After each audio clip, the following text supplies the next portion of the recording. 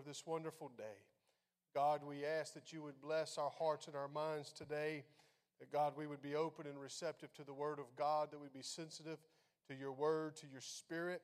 Speak to us today, God, as only you can.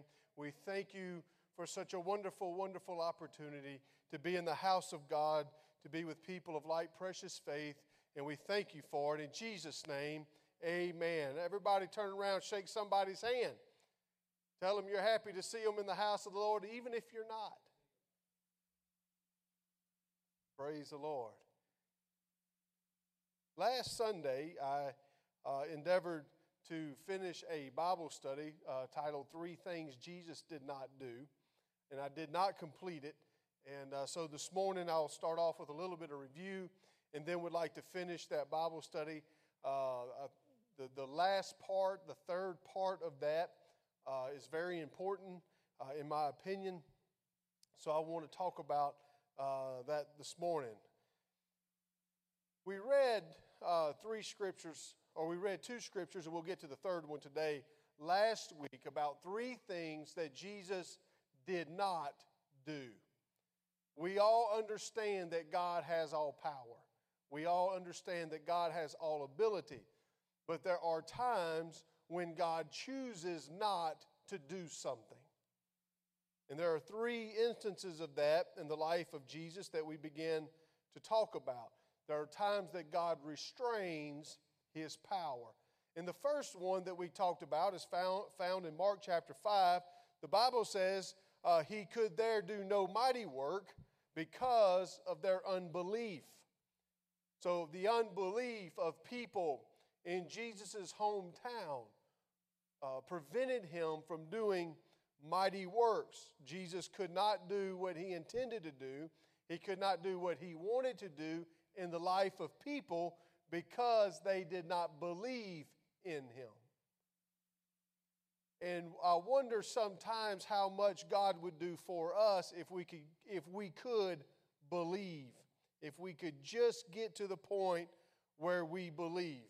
Society is teaching us. I read even this past week, a high school student has started a blog.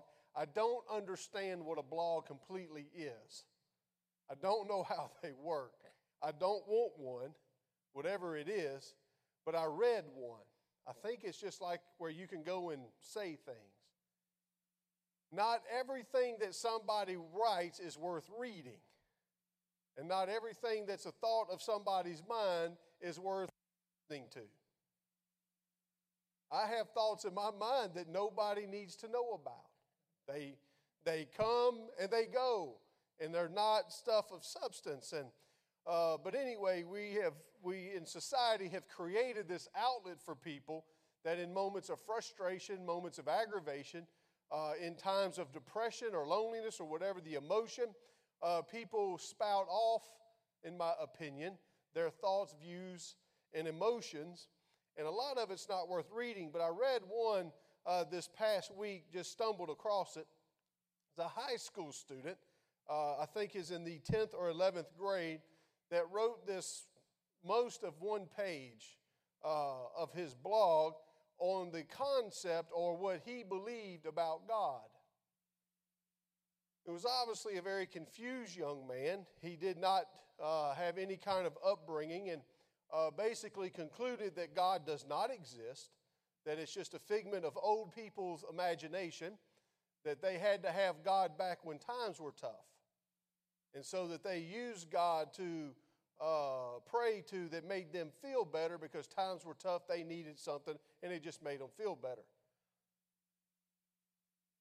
That is society. That's what society is bringing about. I don't know if you heard several months ago, I actually heard the audio clip. I actually listened to the audio clip. There is a big anti-bullying push that's being pushed by President Obama's administration. And he has this man that is the leader of this anti-bullying initiative. He goes out and speaks to schools and colleges and groups of people and talks about bullying people, why we shouldn't bully, yada, yada, yada.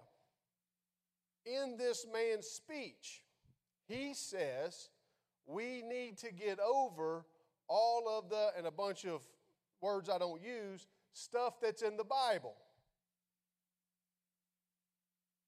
That the Bible is old, it's outdated, it is a document.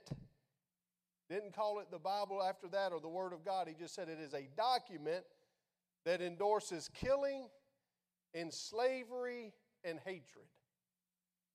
And we need to get over what the Bible says. I listened to that speech, just my heart sank. I actually feared for his life if God has more mercy and grace than I do. Because had I been God, zap. Right there on the stage, everybody would have stood back in awe and said, he shouldn't have never said that. See, to me it solves the problem. God's different, and I thank him for that. But I sat there and I said, this and these kids, this 1,000, 1,200 high school students were just cheering and just excited and elated at the speech this man was giving. 11 students who were Christians, who believed in God, got up and walked out. As they were walking out, this man, who is on an anti-bullying speech, said, "I'm sorry if I offended you." No, not really. You need to be offended. This is what society is bringing. This is what society is becoming. This is not something that's going to happen in the future. It's happening now. And our kids are being taught through media, through friends, at school, through all of these avenues that you can't believe in God. Don't trust in God. And so we as the people of God need to reinforce not only to them, but to ourselves. We need to reinforce to ourselves that God is trustworthy. That God is God and He is who He says He is. And that we can believe in Him. One of the things that Jesus faced in His ministry, in His hometown, is that people knew Him the best. They had gotten comfortable with Him.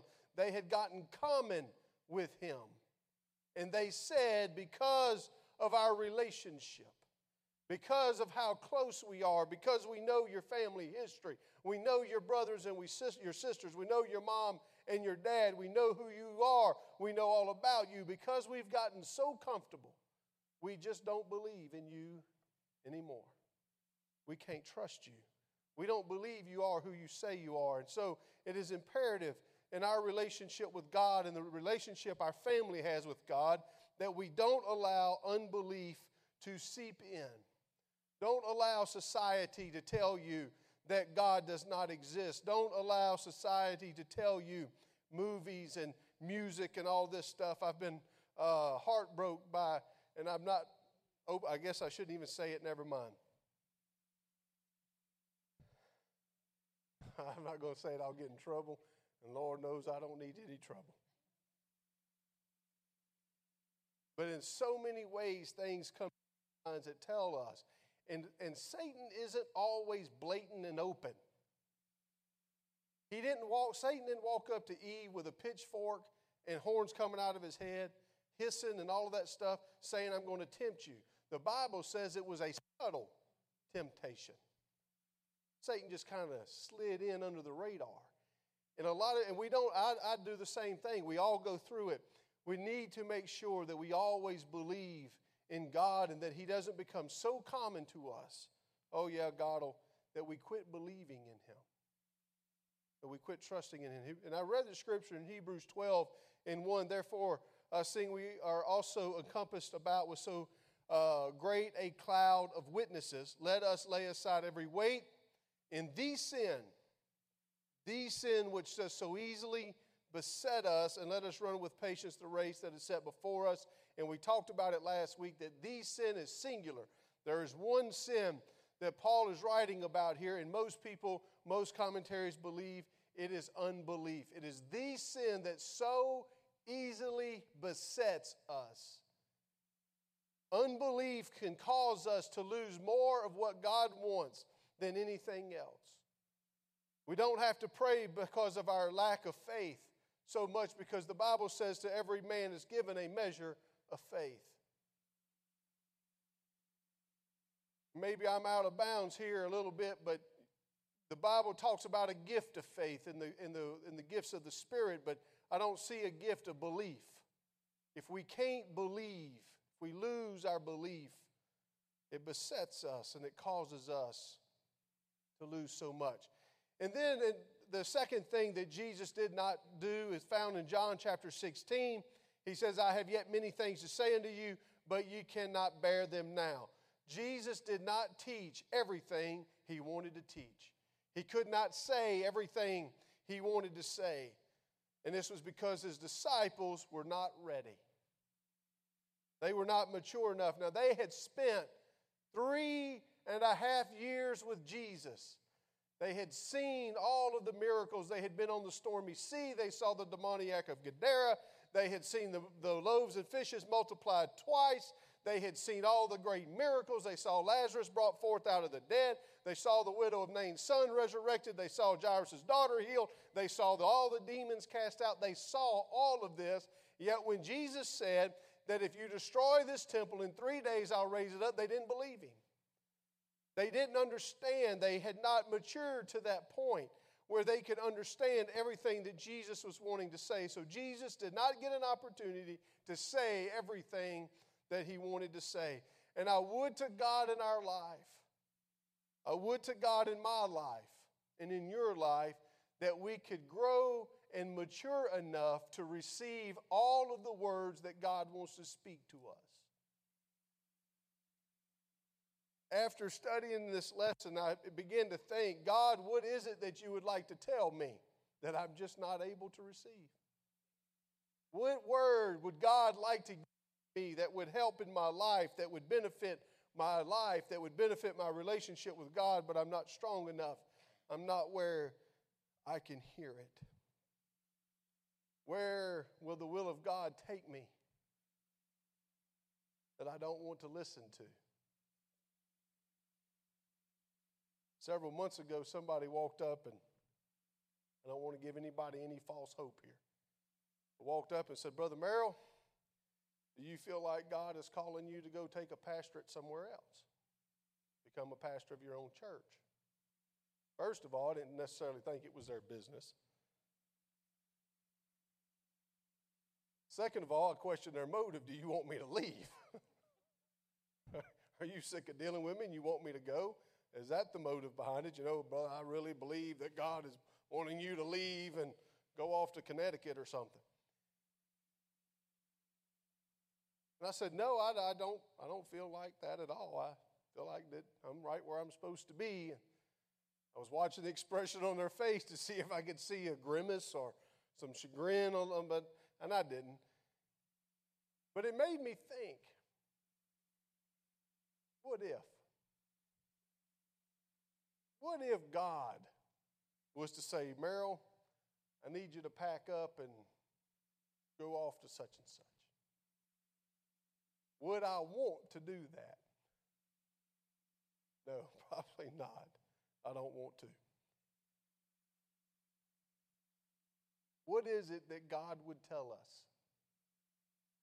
What is it in the will of God? Where is it that God wants our life to go? But we cannot hear it. He will not say it because we will not receive what he wants to say. What blessing would God give if we would just be willing to receive what he has to say? I know in my case, a lot of times I use that, or I have that don't want to kind of, but God, everything's going good and, I don't want to. But what is it that God would say if we would listen? And then the third thing, that's really what I've come to talk about today, is probably, in my opinion, one of the most heartbreaking moments in the Bible. In all of the Scripture, through all of the hard times and through all of the adversities that people went through, even in the life of Jesus, really believe this is one of his most heartbreaking moments, because in this scripture setting we're about to read, Jesus wept, he cried.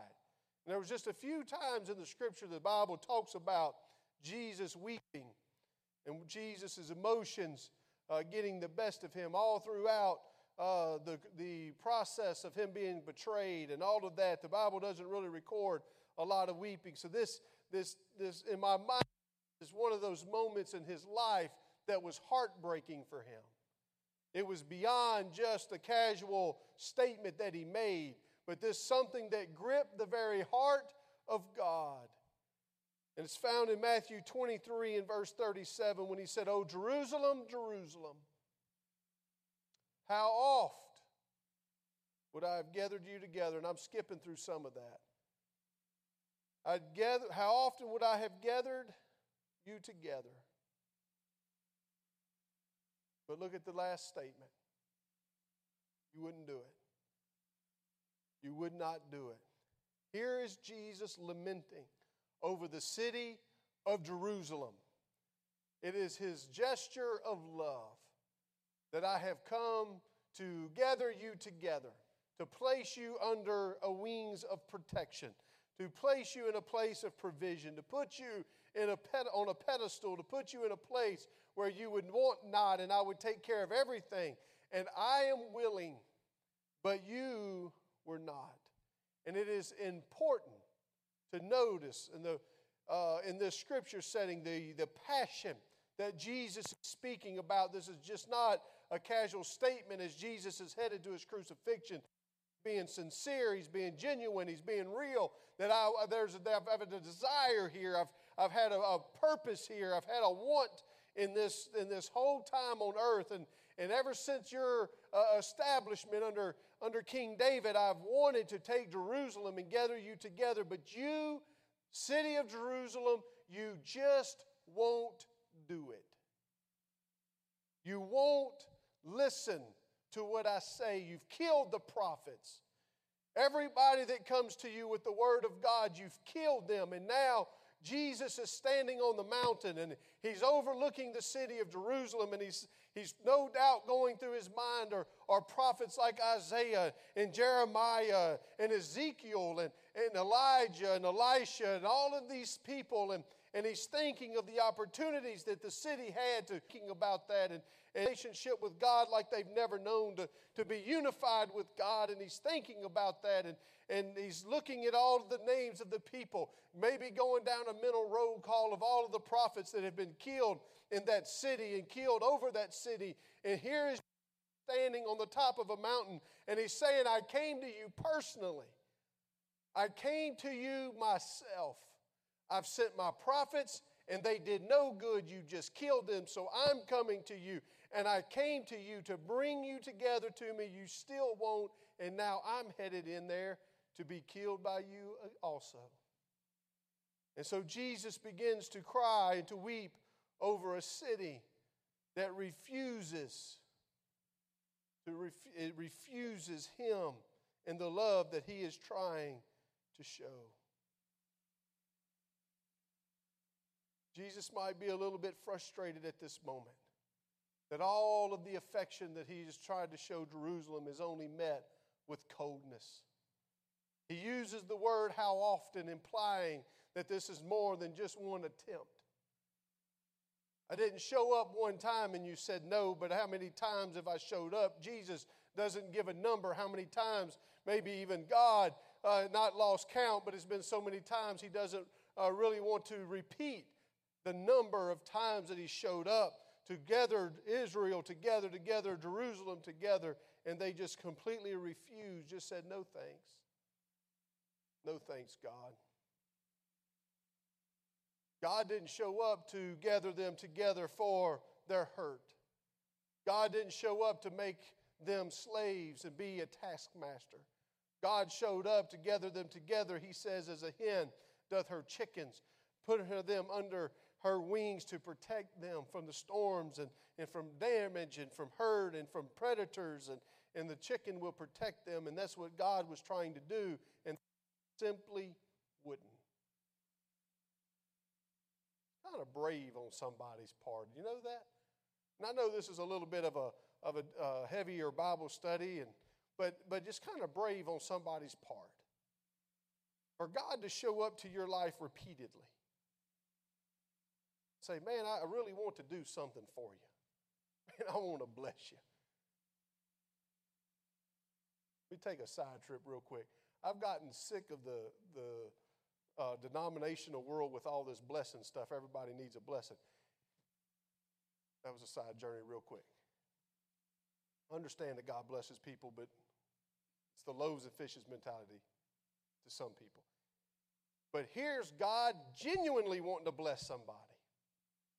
I, God, am showing up to your life, and I am going to protect you. I am going to provide for you. I am going to save you. The Satan ain't going to get his little grubby hands on you. I'm going to make sure nothing happens to you except that it comes through me. Nobody's going to attack you. Nobody's going to overthrow you. You're going to be the center of blessing. Everybody in the world is going to look at you and say, my goodness, look how blessed that people are. And that's because they serve God. So I want to serve God because they're blessed. And when God shows up and he says all of this stuff to Jerusalem, they look at him and say, nah, no thanks. Not interested in you, God. I got this under control. It's a bold statement. It's a very bold statement, and I wonder, even in my life, I wonder in our lives, I wonder in the life of the congregation that we call Grace, how many times God would show up and do something magnificent and do something great and gather us together in a spirit of unity and gather us together for a cause and a purpose, and we say, nah. Got something going on this week, God. Can you maybe come back? Don't mean to sound cynical. I was telling somebody this morning, my nature is to be so cynical, and I'm sorry. I apologize if I sound that way, but it's heartbreaking. It's heartbreaking when I have seen it in my short life, God show up in such magnificent fashion to somebody and want to do something great for them, and they just look at him and say, no, thanks.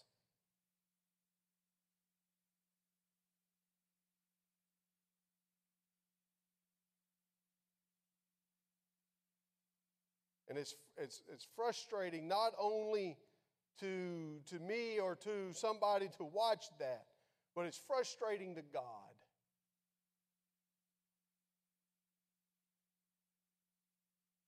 And then God, Jesus, in this scripture setting, he tells them why he can't bless them. It's simply because you wouldn't. You just simply would not. And it begs the question, would not what? What is it they would not do? Would they not acknowledge God at all? Absolutely not. They had temples and priests and Pharisees and Sadducees. They would not. They did all of that. But when it came down to serving God, for living for God, to commit to God, to do the will of God and live the commandment of God the way God said it, they just simply wouldn't. Here's what strikes me, and this is what's so sad about this scripture, is that Jesus walks off. He's done. And you know, the Bible says he'll never leave us nor forsake us. Believe that 100%. And we know that God's mercy is renewed every morning. We know it's always available. And you can't go too far for God and all that stuff. But here is an example in the New Testament in the life of Jesus where he simply just realized that it's over. I'm done. Is it possible that God gets to the point where he realizes the invitation that he is extending will not be accepted? No matter what he does, these people are not going to accept what I'm offering, or that the time of that invitation, because of his will and his plan, time has to go on. The time of that invitation is open, is now closed. It's over with and done. And now there's nothing else I can do for them. And God walks away. He walks away. I remember hearing a story about a man that served God many years when he was a young man and lived for God, was, man, just buck wild and all of these things, and got married, and job and kids started coming along. And the next thing you know, according to his own testimony, he started missing church, mostly on Wednesday night. Just too much work, too much family stuff. And the next thing you know, there's a couple Sunday mornings that he couldn't be there. Just too much going on. But, he was doing pretty good. This is back in the days of Sunday night service. But Sunday nights, for the most part, he made it. And, man, before long, those conferences on Monday morning was so tough. And so he would stay home and on Sunday night and try to go one of the two services on Sunday. And before you know it, he was completely gone. And the further he strayed away from God, the worse he got. By his own testimony, he became a very bad man. Lost his wife, lost his family, had been married several times after that, and on his life goes. And when he became an older man, he decided that he needed to get his life right with God, but he really felt no conviction. He really felt nothing. He just knew in his mind he needed to get his life right with God. So he found a church in the city he was living in, and he would come up to the front and pray. And out of his own testimony, no tears would flow. He really didn't feel bad for anything. He was just trying his best to get his life right with God. And for months this went on, and he would sit on the back row, and at altar service it was the same routine, and the church did everything they could, prayed with him, and they beseeched the throne, and on it went.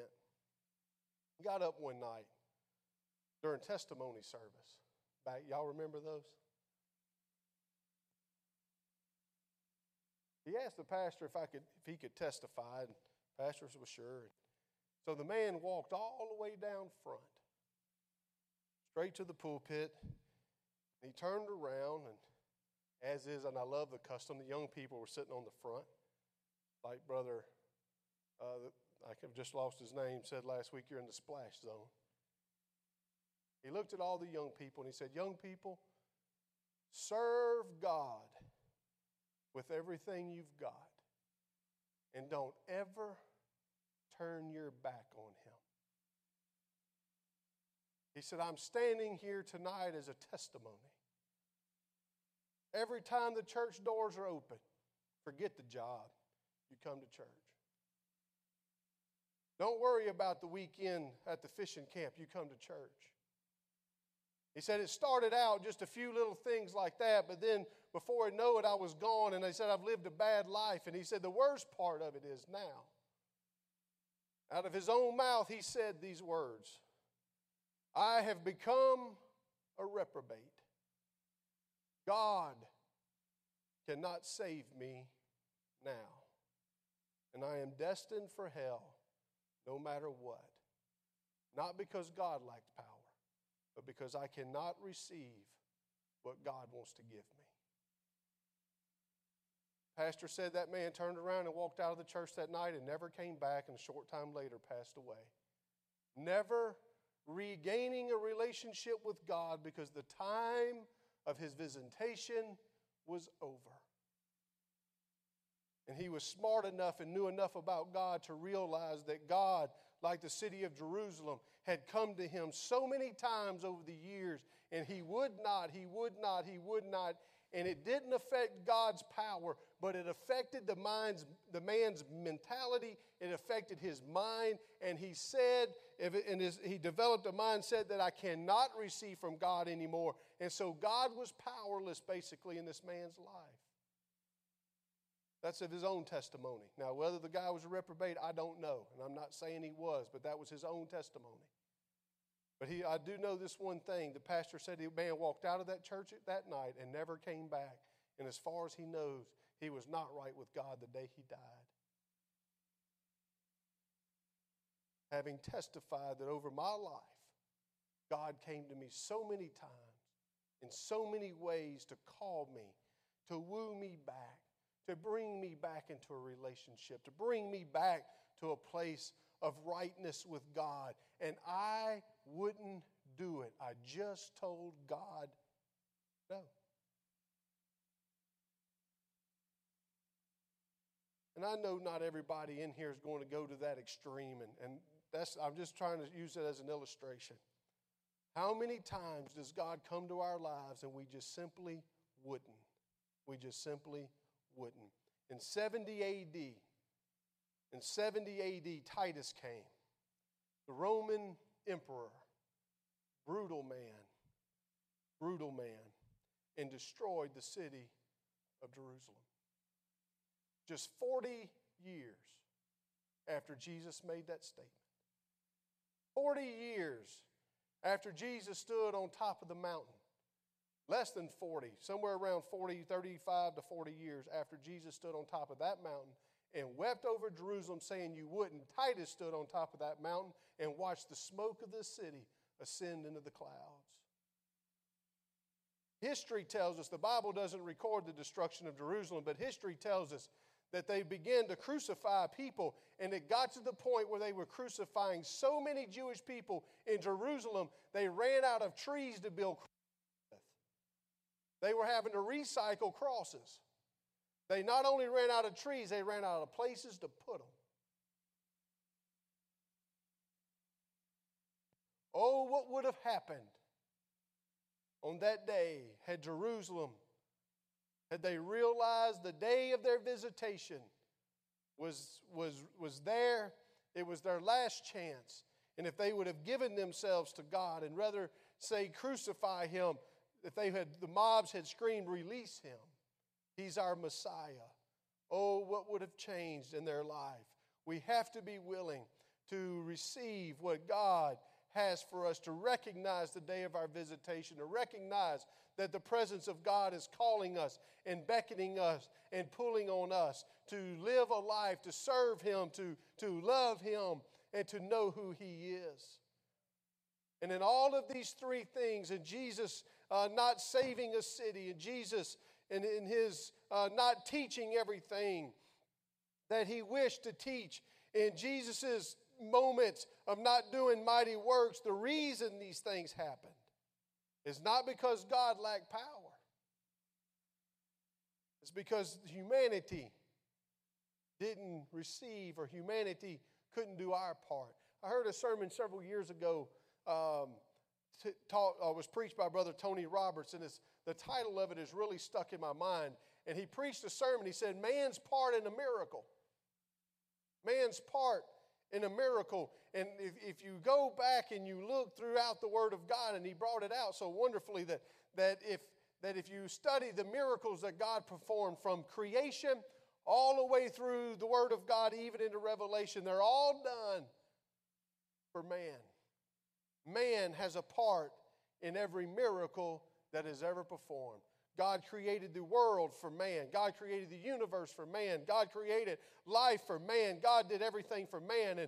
And all throughout the Word of God, every healing had a man that was sick, and every blinded eye that was open was because somebody was blind. Every time God provided something, it was because somebody was in need. Every time he protected, it's because somebody was in danger.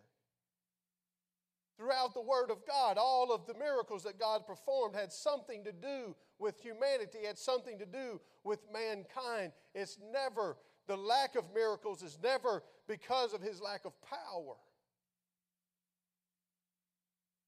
And I'm not saying all of these things to be heavy or to be hard or to be condemnatory or any of those things. I want us to realize and to understand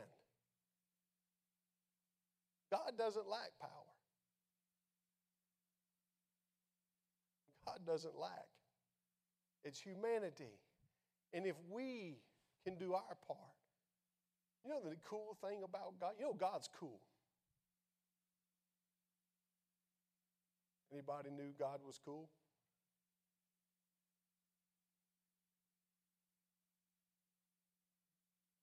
Not sure what that means anymore.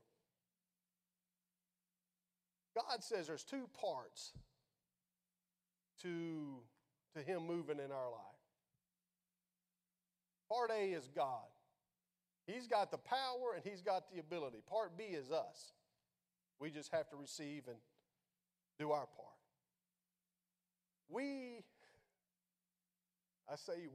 Let me rephrase that. I have a tendency to want to help God with His part. Anybody ever heard of somebody doing that? I know nobody else has ever done that. You want to help God with His part. God, let me help you out. God doesn't need help. But you know the cool thing about God, what makes Him so cool, is He said, I'll help you with your part. I'll do my part. And then when you can't hardly do your part, I'll help you. So where you're failing and where you lack doing your part, I'll pick up the slack. So He does all of His and most of ours. Makes God cool. Because for all of our failures and for all of these times that we brought out that God wishes to do something and we can't believe, the Word of God records the story of the Roman soldier that said, God, I believe, but help my unbelief.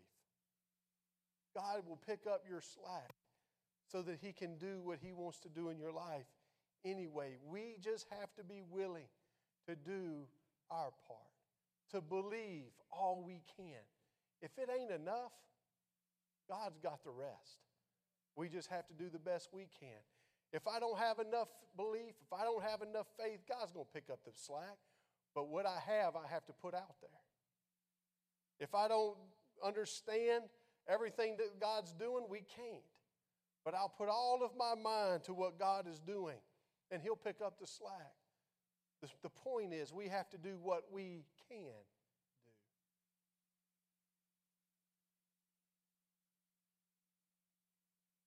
I would to God that unbelief would give way to faith. It would give way to belief. That we could all leave this room this morning and say, I may not be able to believe enough to receive from God what He wants me to receive. I can't do it. But I will believe all that I can, knowing that God will take care of the part I can't do. God never asks us to do things we can't do. I was talking this morning to Brother Vic and a few about my inability to sing. I honestly can't. One day, Sister Bunch brought out, I will be able to in heaven. I'll be the loudest guy because I love to sing. I'm not talented. If I sang, most of you would backslide. Hopefully not. It's just a joke, just a joke. So God's not going to ask me to get up and sing a solo.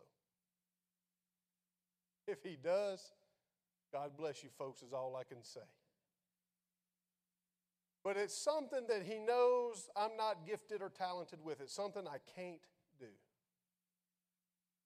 So He's not going to ask me to do that. God doesn't ask you to do something you can't do. If God asks you to do something, that means He knows you can.